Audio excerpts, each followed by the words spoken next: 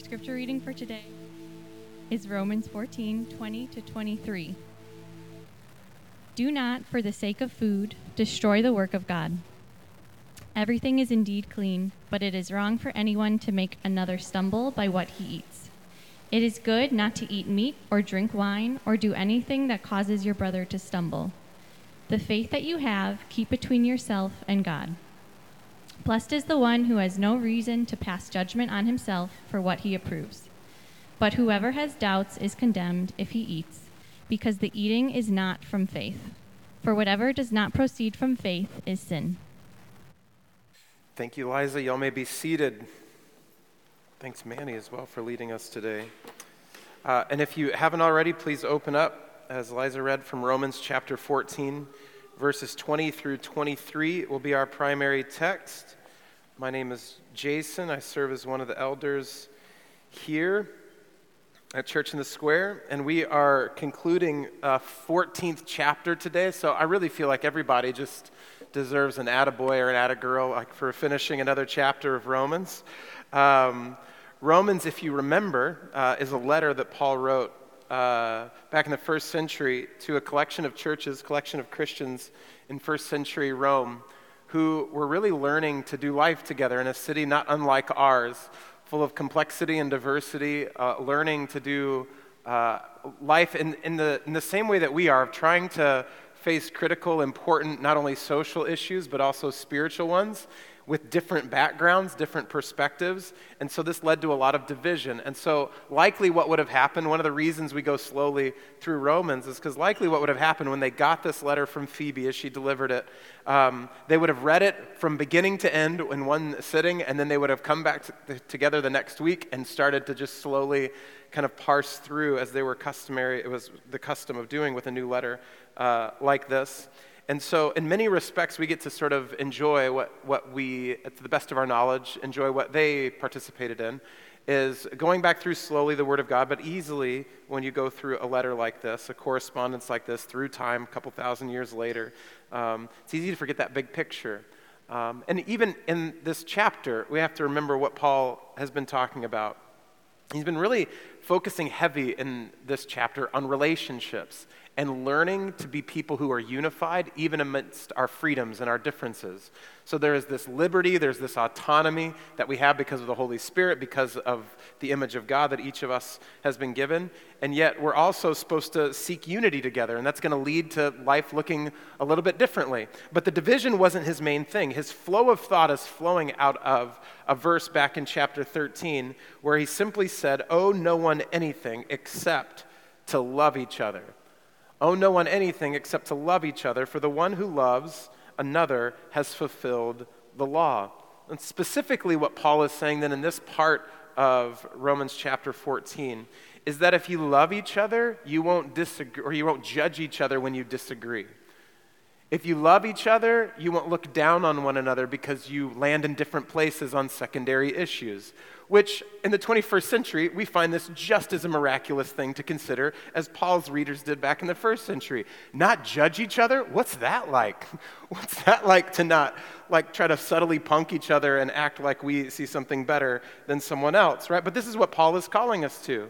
And in fact, he mentions three things within this portion of Scripture that likely divided the church and surprisingly, perhaps not surprisingly, still kind of divide us, right? He talked about not eating meat, he talked about not drinking wine, and celebrating certain festivals is more important than others. People within Rome then disagreed about that. They disagreed. Some were like, no, you can't eat meat. Others are like, have you tasted it? You really should. It's God's grace to the world, right? And others are like, I really enjoy wine. And they say, get behind me, Satan. That is evil, right? And others say, these days are really important. They're like, every day is the same. And so, yet all of these people are likely serving on the elder team together, they're in the deacon team together, they're in group together, they're in life together, maybe they're even living in the same house together. And they're all learning to get along. They're learning to love each other in the midst of their freedom and differences. And so what we realize here in these distinctions is that what Paul's main charter is is that when we face all these differences, we should resist the urge to start new communities that surround our preferences, like starting new churches or denominations, something we've really gotten good at in the past few hundred years of Christian history, right? If we disagree on a secondary issue, we'll start an entire new denomination and say this is really important, and we separate.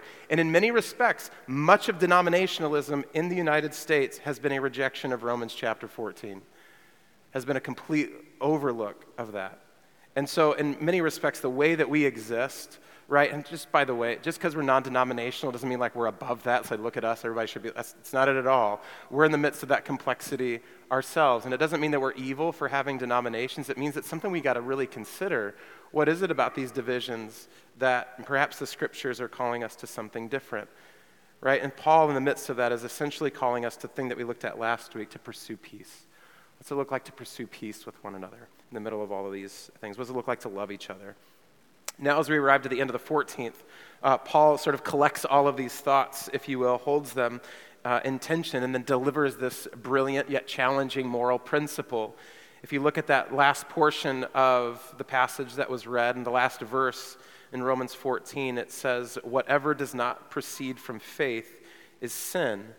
In other words, if you want to enjoy all of these freedoms we've just talked about, like food and drink and holidays, you should do that out of faith. And if you don't believe that you should enjoy those things, that abstaining should be because of faith. It shouldn't be out of legalism. It shouldn't be out of fear. Otherwise, either way, we could be sinning. So Paul is saying the point is not which side of the conversation do you land on. He's saying, tell me about your heart. So something that Jesus constantly did. The Sermon on the Mount, which we'll look at this summer, constantly what Jesus was doing was reframing a law around the heart.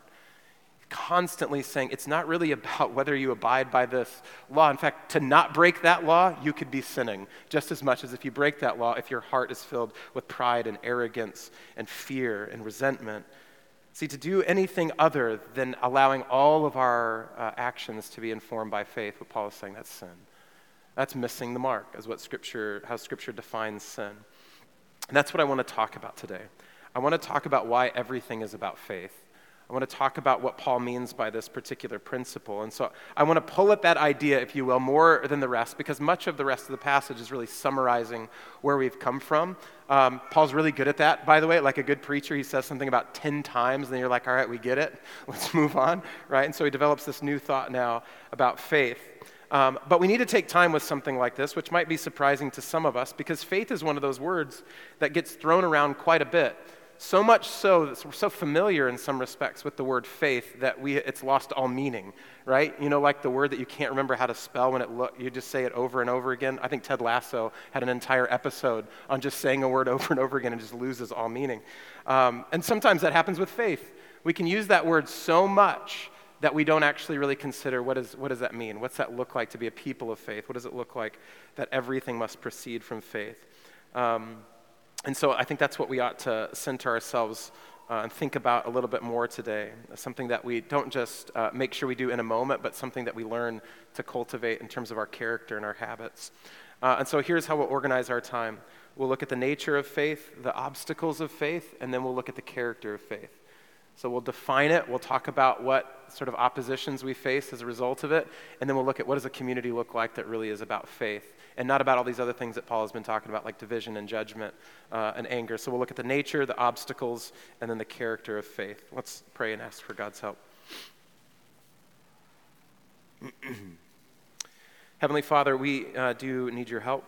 We need your help if we're to make any sense of, a 2,000-year-old letter that is speaking about the power and mercy and love of Jesus, the resurrected Lord, in now trying to apply this, live this out, 21st century city like Chicago, men and women who have our own questions, our own pain, our own hurts, our own distaste for religion, our own desire to see the world changed.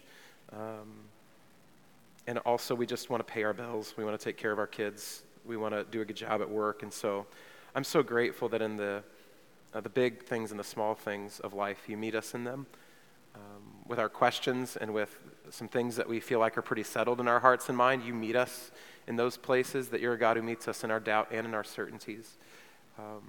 We thank you. And so we ask for your help.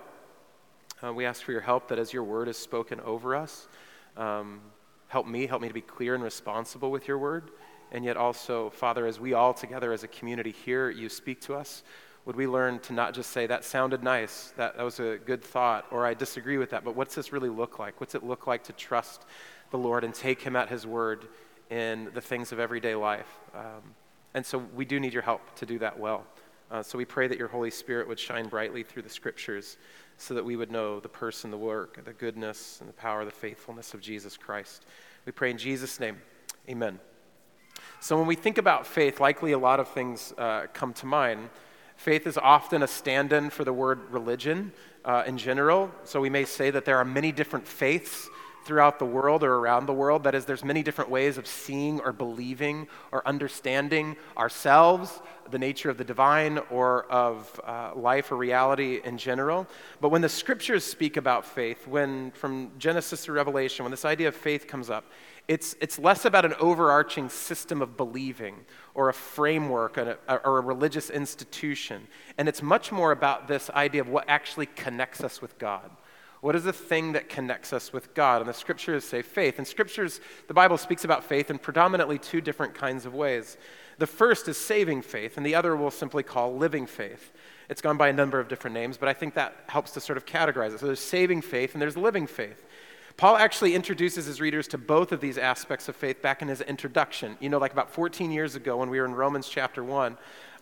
He said this in verses 16 and 17. He says, "For I'm not ashamed of the gospel, for it is the power of God for salvation to everyone who believes, to the Jew first and also to the Greek. For in it the righteousness of God is revealed from faith for faith, as it is written, the righteous shall live by faith." And so he holds both of those ideas of faith in tension, and perhaps one of the most famous set of verses anywhere in Romans.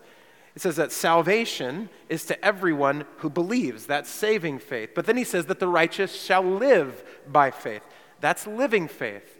And in perhaps one of the most beautiful summaries of of saving faith, Paul tells the Christians in Ephesus that for by grace you have been saved through faith.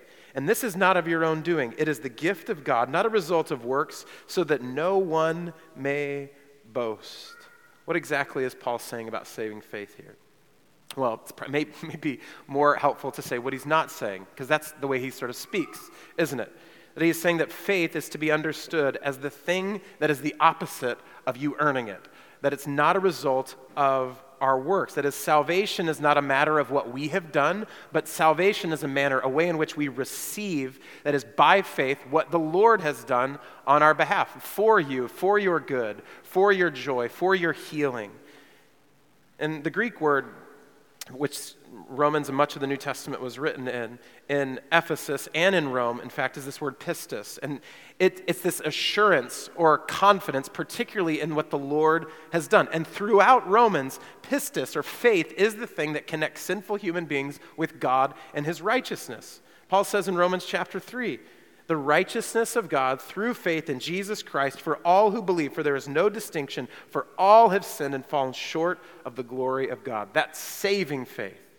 He's saying that this act of faith, believing and receiving who Jesus is and what the Lord has done, connects us ultimately with God. Historically, this idea was sharpened by a group of theologians who essentially broke free from the Catholic Church, called the Reformers, back in the Protestant Reformation, about 16th century. And what they did was they summarized these things called the five solas. And it essentially was this 5-part explanation of what saving faith actually is, which, believe it or not, shapes our thinking even to this day. They said that Christians are saved by grace alone, through faith alone, in Christ alone, revealed by Scripture alone, to the glory of God alone. That, in a nutshell, is what saving faith actually is. However, I think as we read Romans 14, we realize that Paul is using that word a little bit differently, and that introduces us to the second usage, this living faith. Look at Romans 14, verse 20 again, printed there in your worship books, but also Romans 14 in any Bible, I guess. Romans 14, verse 20 through 22. It says, "Do not, for the sake of food, destroy the work of God. Everything is indeed clean, but it is wrong for anyone to make another stumble by what he eats. It is good not to eat meat or drink wine or do anything that causes your brother to stumble. The faith that you have, keep it between yourself and God. Blessed is the one who has no reason to pass judgment on himself for what he approves. So Paul summarizes the dispute, and then he reminds them of his instruction to love each other, but then he explains it all through this lens of faith. He says, knowing you're free to enjoy meat and wine and every day is the same is a matter of faith, but not a matter of saving faith. He's not talking about this is how you are saved. He's talking about this is how you live. That's something else. See, Paul is describing a type of faith which persists after salvation.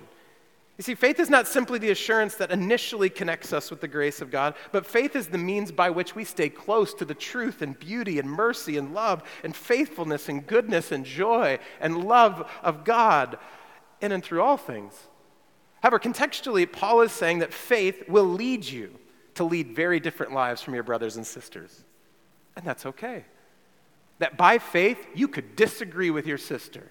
And that's okay. You shouldn't judge her because both of you arrived there by faith. You could disagree with your brother and have both arrived to that conclusion by faith. It's okay. And you sort of hear like Paul is just going, hey, you guys are so wilding out in Rome. It's okay.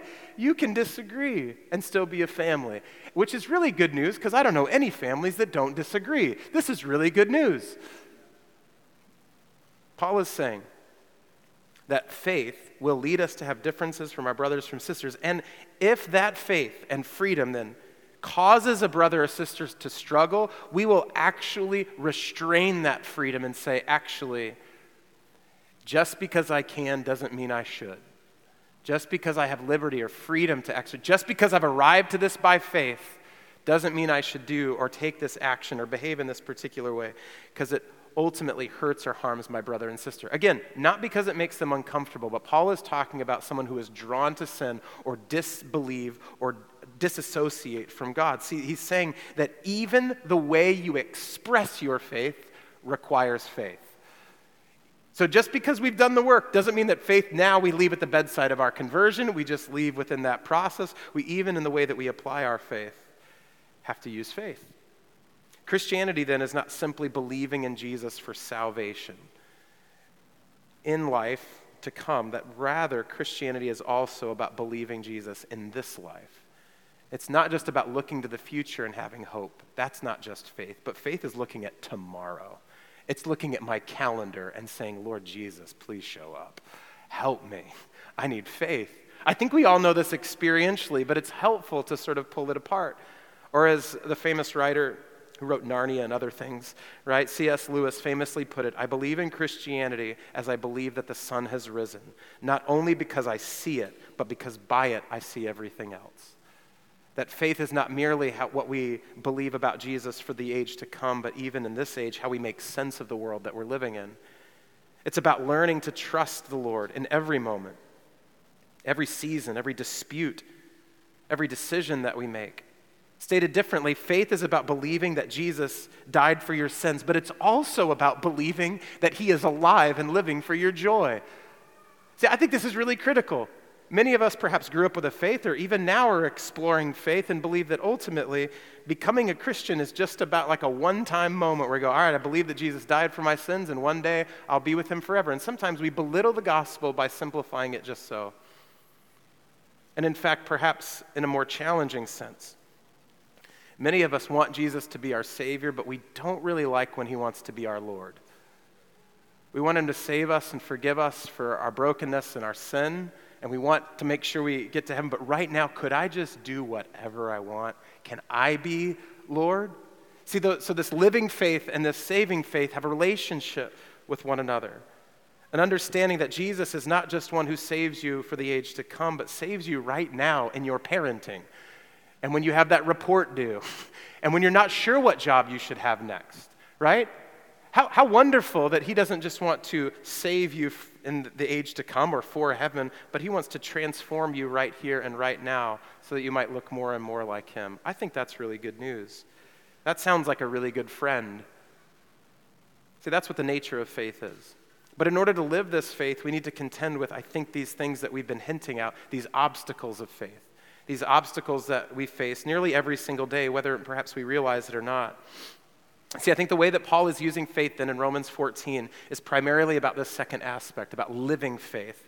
And as we know, living out our faith is really, really challenging. Daily, we're faced with all kinds of things that just go, don't believe, don't trust, just do it. Just do what you think. You do you, right? That's what Paul then explains next, that these obstacles start creeping up. Look at verse 23. But whoever, he says, has doubts is condemned if he eats, because the eating is not done from faith. For whatever does not proceed from faith is sin. Essentially, he's saying that there are ways of living which do not come from faith. And remember, he's talking to Christians. He's talking to people who have saving faith. See, living faith is impossible without saving faith. This is why many of us get frustrated if we've never contended with our own sinfulness or like the cosmic needs that we have. Trying to apply something like the Sermon on the Mount, the way of Jesus and his ethics, his character, is really challenging. So trying to make Jesus your Lord without first making him your Savior is actually impossible. He demands that we see him as both. See, if you grew up in a religious context, you love him as your Savior and you don't want him as your Lord. If you grew up in a more secular context, you're cool with the teachings of Jesus. He can be my Lord and give me some direction in life, but I don't really need a Savior. And Jesus never actually leaves us that option. He says, I'm both. I'm both. I'm the one who died for your sins, and I am the living Lord who shepherds you even in the valley of the shadow of death. You'll feel no evil. Why? Because I'm with you. Right? He is the God who saves us in the age to come and the one who walks with us in this age. This is what Paul is really getting at. So you can't build your life around a God with whom you have not trusted for your ultimate salvation. In fact, whatever or whoever you trust for your salvation, that's naturally what you build your life around. Because I think many of us even hear this word faith and you go, some people have faith and some don't. We all have faith. We all are building our lives around some ultimate love, some ultimate reality, some ultimate truth. Even if it's that there is no ultimate love and is no ultimate truth, then we build our lives around that. If it's any kind of life that we live with thoughtfulness and decision-making, whatever it might be, and Martin Luther put it this way, whatever your heart clings to and confides in, that is really your God, your functional Savior.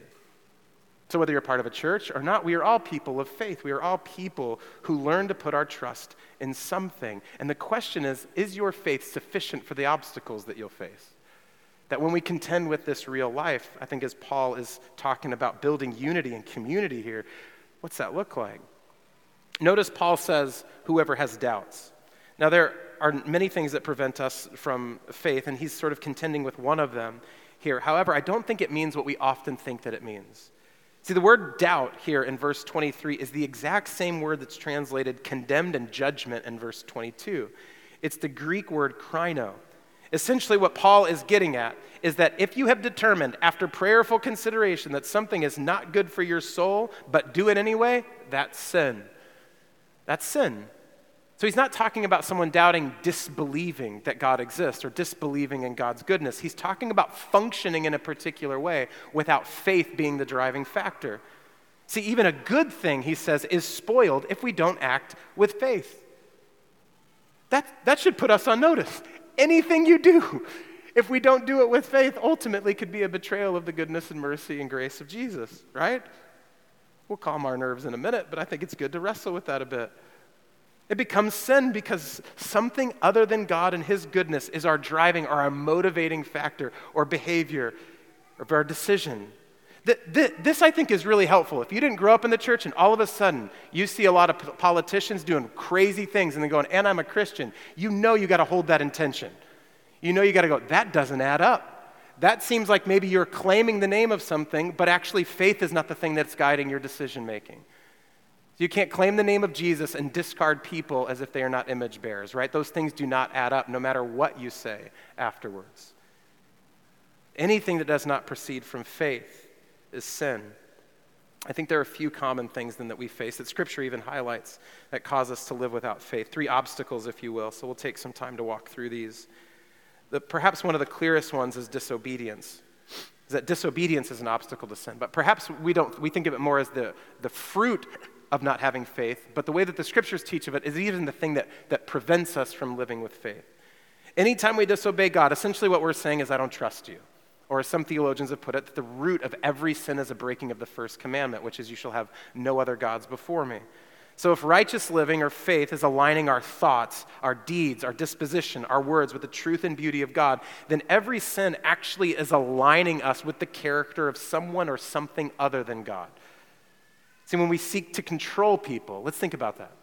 We seek to control our children, control our boss through sort of manipulative, passive emails that we have perfected through the years, right? All of those sorts of things. Essentially what we are saying is, I'm kind of God. I'm pulling the levers. I am the one who is going to control the situation, because left to anyone else, they're going to mess it up and it's not going to be for my good. So control is disobedience that leads us to disbelieve in God. When we lie to someone or perfectly curate our social media presence, which is really very clearly detached from reality, because we know you. We know who you are. We know we're in real space and real time with you. Isn't the beauty of community? You can't just post something and get away with it like someone's going to go, yo, I saw, that wasn't the full story, you know? I know that wasn't the best day ever. I mean, you don't have to tell everybody everything, but that wasn't true. In other words, what are we doing in that moment? We're saying my reputation is God. I want everybody to view me in a particular way. In fact, I think about this all the time. You want to know one of the most embarrassing sins in my life? I am so much more vain than I really care to ever admit. This is so stupid. But I think it's important that this is really a disbelief in God. Okay, I hear you. But looking at myself in the mirror is not just to make sure that things don't have, too many wrinkles or something, or that they match. It's sort of like, that dude's got it together, right? That dude is really working it today. People are probably going to ask him questions about where he shops. Thanks be to God, right? That I know it's funny, but Lord, forgive me, right? My son, bless his heart, one of the things he does when he plays soccer is he watches his shadow instead of watching the ball. That's the sins of the father getting passed down, right? Instead of actually playing the game, making eye contact, passing it, knowing where the goal is, he's like, that shadow looks fit. That shadow looks on point. And I know what's going through his head because I put it there, right? What's that? That the way I'm perceived is God, and everything that I do in this day is going to back that up. You see, we don't get to decide if we're people of faith. We are people of faith. Even when we're sinning, we're putting our faith somewhere else. See, I think this also happens with me and perhaps many of us with our money. When we allow money to control our joy, our decision-making, and our calendars, everything is making sure that we make the right and enough and more money. What are we saying? Money's God. Money is the thing that's going to tell me what to do. How do I maximize the up and to the right? See, in each of these cases, we're not living with faith in God. We're placing our faith in something else, and that's disobedience. It's taking us away from faith. But disobedience ultimately is coming from a deeper place, and I think it's coming from fear. And if there is any direct corollary in the scriptures, or opposite rather, to faith, it's fear. Fear is perhaps the closest thing that we have to faith's opposite. And one of my seminary professors back in the day, Douglas Groothuis, put it best when he said to the class, fear is looking into the future and not seeing God.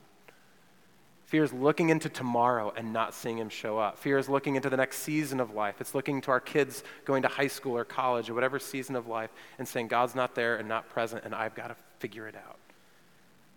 It's seeing our circumstances only getting worse. It's thinking everything depends on us. That's fear. Fear is a faith, then, in the natural world and in the wisdom of this world. Fear is a faith in myself, that it is up to me. It's the belief that God does not or will not intervene in my marriage, or in your health, or in your relationships, or in your kid's school journey, or in the injustice that you have faced or that your neighbor faces, or in your depression. It's believing that everything will carry out exactly as it is. There is no way to change it. This is perhaps why many New Testament writers took this word, and I think even translating it in the English is so helpful for us. That's saying that we shouldn't fear man, but ultimately fear future without God, but ultimately we should fear God, like in Psalm 86. Teach me your way, O Lord, that I may walk in your truth. Unite my heart to fear your name. Now, this might sound odd to us if we've not read a scripture like that, or perhaps it's odd to us and we've read those kinds of scriptures our entire life. Fearing the Lord is another way, though, of saying that he's the one who's in control of your life. He's the one who's in control of your future, your well-being, and your joy. And for human beings, that is kind of frightening. Putting my entire life in the hand of another, the creator, the sustainer of the universe, to fear him is to give him all of my whole self. See, with earthly fear, it tells us that life is all about us. It's about what we do. It's about what we want. It's about what we make of it. Faith, or holy fear, surrenders and trusts and cultivates a vision of the future where God is present and he is victorious. One of the ways that we know that we are maturing in faith is our vision, or our Christian imagination, if you will, about the future constantly has the grace and power and mercy of Jesus. It constantly has the hope of his resurrection, right? I know a lot of the anxiety that I often have about the future, Jesus is not even a feature in that story. The way that he has provided for my family, there are ways that the Lord has shown up every single one of my 40 years, and I go, is he going to show up in 41? I don't know. And he's like, do you need another? Like, what is it about that? Do you need another year of trust, another season, another moment, right? Are you with me? That constantly I'm doubting the things that I see his tracker. It's perfect. It's perfect. But fear constantly creeps in. See, through fear, there's this obstacle to faith. Sometimes we overcorrect then when we're dealing with fear and we go, okay, then I just need to be certain about everything. That overcorrection that really is a lot of our religious tutelage has told us to be really certain when we're really terrified. And so we don't deal with our fear, we just keep acting like we've got it together. And I think that's the third obstacle of fear. So the first is our disobedience, the second is fear, and the third obstacle, rather, to faith is certainty, which may seem odd to be certain as an obstacle to fear. It's a tricky obstacle. Rabbi Jonathan Sachs put it this way: faith does not mean certainty. It means courage to live with uncertainty. It does not mean having the answers. It means having the courage to ask the questions and not let go of God as he does not let go of us. Many of us likely grew up in religious contexts where it was really cute for kids to ask questions, but you remember that first question that you asked that all of a sudden it was like dangerous now, right? Around that junior high to high school, college age, you had to stop asking the questions. That was cute. Now you need to fall in line. You just need to memorize and recite and go with it. You need to be certain, right? To this day, it's been instructive for many of us in our church family to learn about the beauty of changing our minds, right? This is fantastic. Can you imagine if we were comfortable changing our minds about something and didn't fear that we would be oppressed and judged and shamed because we changed our mind about something? You know, like be humans who learn and grow. But there is this religious context and cultivation of fear that children can ask questions as long as they're cute and timely, right? And not like in places where we don't want them to interrupt our really rigid and stoic kind of context. But what's really curious, when we take these sorts of habits to the New Testament, Jesus not only was around people who were asking him questions all the time, but he was even asking questions. He was constantly asking people questions. Perhaps a question is less about, I don't know anything about this, than it is drawing near to people in curiosity.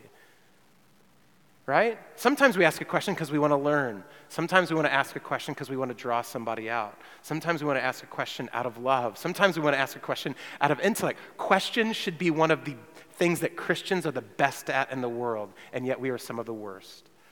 Because religion and oppression and this sort of shame culture that we can have within Christianity has taught us that we just need to be certain. That's what faith is. But Jesus actually demonstrates something very, very different. And I think what Paul is calling us to here in Romans is to live as people who have faith. The reason we have faith in Jesus at all is actually because of his faith and the faithfulness that he demonstrated. And so ultimately what I think we need to understand here about the character of Jesus is that Jesus never turned away a curious seeker, but he turned away a lot of people who didn't have any questions. He turned away a lot of people who acted like they had it together. You know, like all the people who had answers, they walked away sad. But the people who kept asking questions go, why are you treating me like, why are you loving me? Why are you showing up? Why are you healing me? These were the people that continued to draw near, and Jesus continued to draw to himself. I hope that we see that faith is about giving the Lord control of our spiritual imaginations. It's allowing him to curate what it looks like for us to perceive the future, what it looks like to see ourselves. It's allowing the Lord to help you see a future of possibility which human reason finds impossible, of resurrection when perhaps we only see death. It's allowing God to be your peace when life seems disordered and broken. It's allowing the Word to shape your habits even when you still have questions and don't have all the information.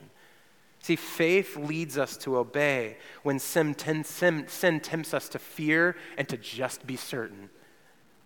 And this living, this way, it sort of begins to shape us into a kind of people of faith, a community of faith. It becomes generative, in other words. That the way I live begins to shape you, and the way that you live begins to shape me as more and more faith continues to take hold of us. And that's the character of faith. The character of faith is shaped in us because each one of us, or rather each one of these obstacles, prevents us from living in faith. And the thing I think that we need to admit today is disobedience has caused me to not live with faith, right? That all of these obstacles, this certainty, this fear, have all rendered me without faith and without trust. See, all of these obstacles have prevented us from living the way that we should. And yet the beauty of our Lord is he meets us in the middle of those obstacles. He comes to you in your fear. He comes to you in your certainty. He comes to you in your disobedience. He is not the God who stays far off and says, well, as soon as you get over that obstacle and start living with faith, then I will draw near to you. This teaches us perhaps the most valuable lesson of faith, that faith is about the object, not the subject. That faith is as strong as that in which we place our faith. So you might say, I don't have a lot of faith. Jesus called it a mustard seed, and he said, you're good. That's enough. A mustard seed placed in the right thing is all you need. A little bit placed in the Lord is all you need. That faith is only as strong as that in which we place our faith. And God's faithfulness, church, is really worthy of your trust. His faithfulness is worthy of your faith because his faithfulness always outlasts our faithlessness. See, the reason that we have faith in Jesus at all is because he had faith in our Heavenly Father. He lived a life of faith just as we were invited to or are invited to here in Romans. In his faithfulness, we find the character of faith. Theologian Michael Reeves sees in Jesus' act of faith that he represents his new humanity, our new human family, and preserved in his vicarious obedience for us. What's that mean? Well, through the faithfulness of Jesus, who endured all of these obstacles, who faced the temptation of disobedience, who faced fear, who faced the temptation of certainty. He now journeys through this life with faith with us, thereby making a life of faith possible. In other words, like everything, we look to Jesus, who is what? The author of what? Our faith. He is the author of our faith. See, faith keeps us connected to God, but only because Jesus connected with us with God in the first place and keeps us connected with God. So our faith then is not in our ability to do better tomorrow. Can I get an amen? It's not like, all right, now we got it. I just needed the reminder, little weekly tweak from the sermon. Here we go. Now I got it. No more disobedience, no more fear, right? No more certainty. No. The good news of the gospel is that certainty is going to show up tomorrow. Fear is going to show up tomorrow. Disobedience is going to show up tomorrow, but so will the resurrected Lord. So will the resurrected Lord. He'll be with you too, so that when you face those things, you can look to him. This is why Hebrews says, look to him, who is the author and the perfecter of our faith. We should not be looking at the obstacles of our faith. We should be looking at the author of our faith. See, the longer that we stay connected with him, the more we even, as we say, we can even test this faith, the more we realize how cogent, how strong, how stable, how faithful he actually is. He says, test me in this. See, faith is generative. That was true of the church in Rome. Paul wanted to encourage them in that from the very outset of his letter. In Romans chapter 1, he says, first, I thank my God through Jesus Christ for all of you because your faith is proclaimed in all the world. That is, that we may be mutually encouraged by each other's faith, yours and mine. Is anything more encouraging than watching your sister take a step of faith and seeing the Lord be faithful? That's amazing. Seeing your brother take the Lord at his word, step into a risky and courageous moment, make a decision to move against the current of this age and to see the Lord respond in faithfulness? Yes and amen. There are stories we get to tell at this church about God's faithfulness simply because we stick around long enough to see his faithfulness work out that we would never have told otherwise. It's his faithfulness. This is what Paul's doing. He's like, yo, I've heard what's going on there. It's wild. You guys are trusting Jesus. You're kind of acting a fool over here. So I need your attention over here. Be more faithful over here. But I'm so encouraged and I'm so proud of you, right? It's always this sort of duality of, yes, you are being faithful, but in that faithfulness, would you apply that? See, he's been faithful here. He's going to be faithful over here too. He's been faithful in your salvation. He's going to help you figure out if you can eat meat or not, right?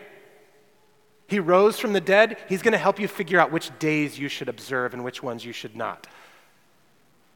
He loves you and cared for you and created you. He's going to meet you in your desire for marriage.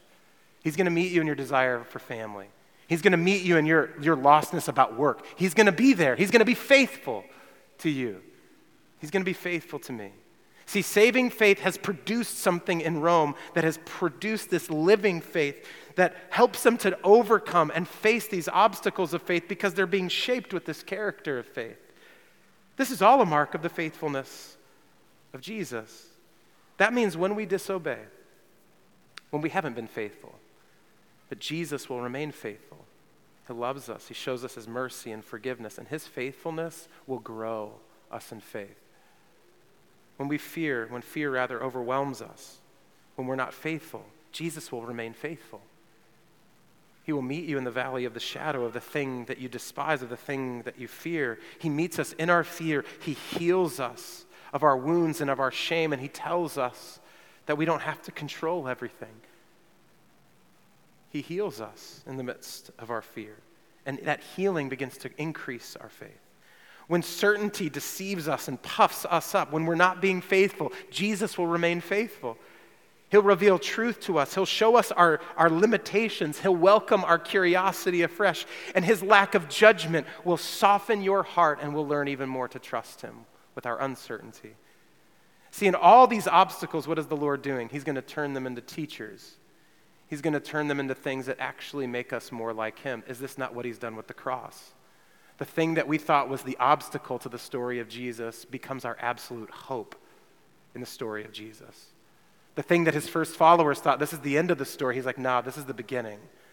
This is where I'm going to die, and I'm going to conquer every obstacle by putting it to open shame on the cross. See, it's learning the truth and beauty and goodness of God and allowing that to shape our spiritual imagination, where we learn to face the day with faith in a fresh way, looking to Jesus. We imagine how righteousness will lead to our good. We imagine how his presence and his power in all things will lead to our joy. We imagine how his love that makes space for being wrong and growing and asking questions produces faith. The character of faith then is about learning to be in friendship with God, trusting his love and providence over our apparent circumstances, and we get to do this together as a community. You can't do that by yourself. See, when we get that, we won't actually really make a big deal about who's eating what. When we get that, when we understand that, we won't make sure that they're drinking and they're not, and they're celebrating those days and they're not. We won't have to judge people who live differently in us. Why? Because we can just trust him. We can have faith. We can live with faith the way that Jesus taught us to do that. Let's pray. Heavenly Father, it's clear that you are an incredibly faithful God.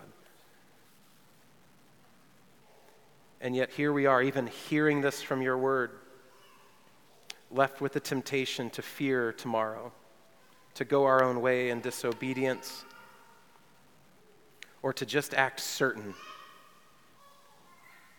All these things take us away from just trusting you. And so whatever you're doing, however you're leading my brothers, my sisters, my friends, Father, would you remind us of this truth, the beautiful truth, that you are a God who remains faithful, that you are a God who is worthy of our trust, that therefore what we do actually can have faith that will lead to righteousness and to joy and to our good and for your glory. So we ask for your help in this today, that we would become a more faithful people. In Jesus' name, amen.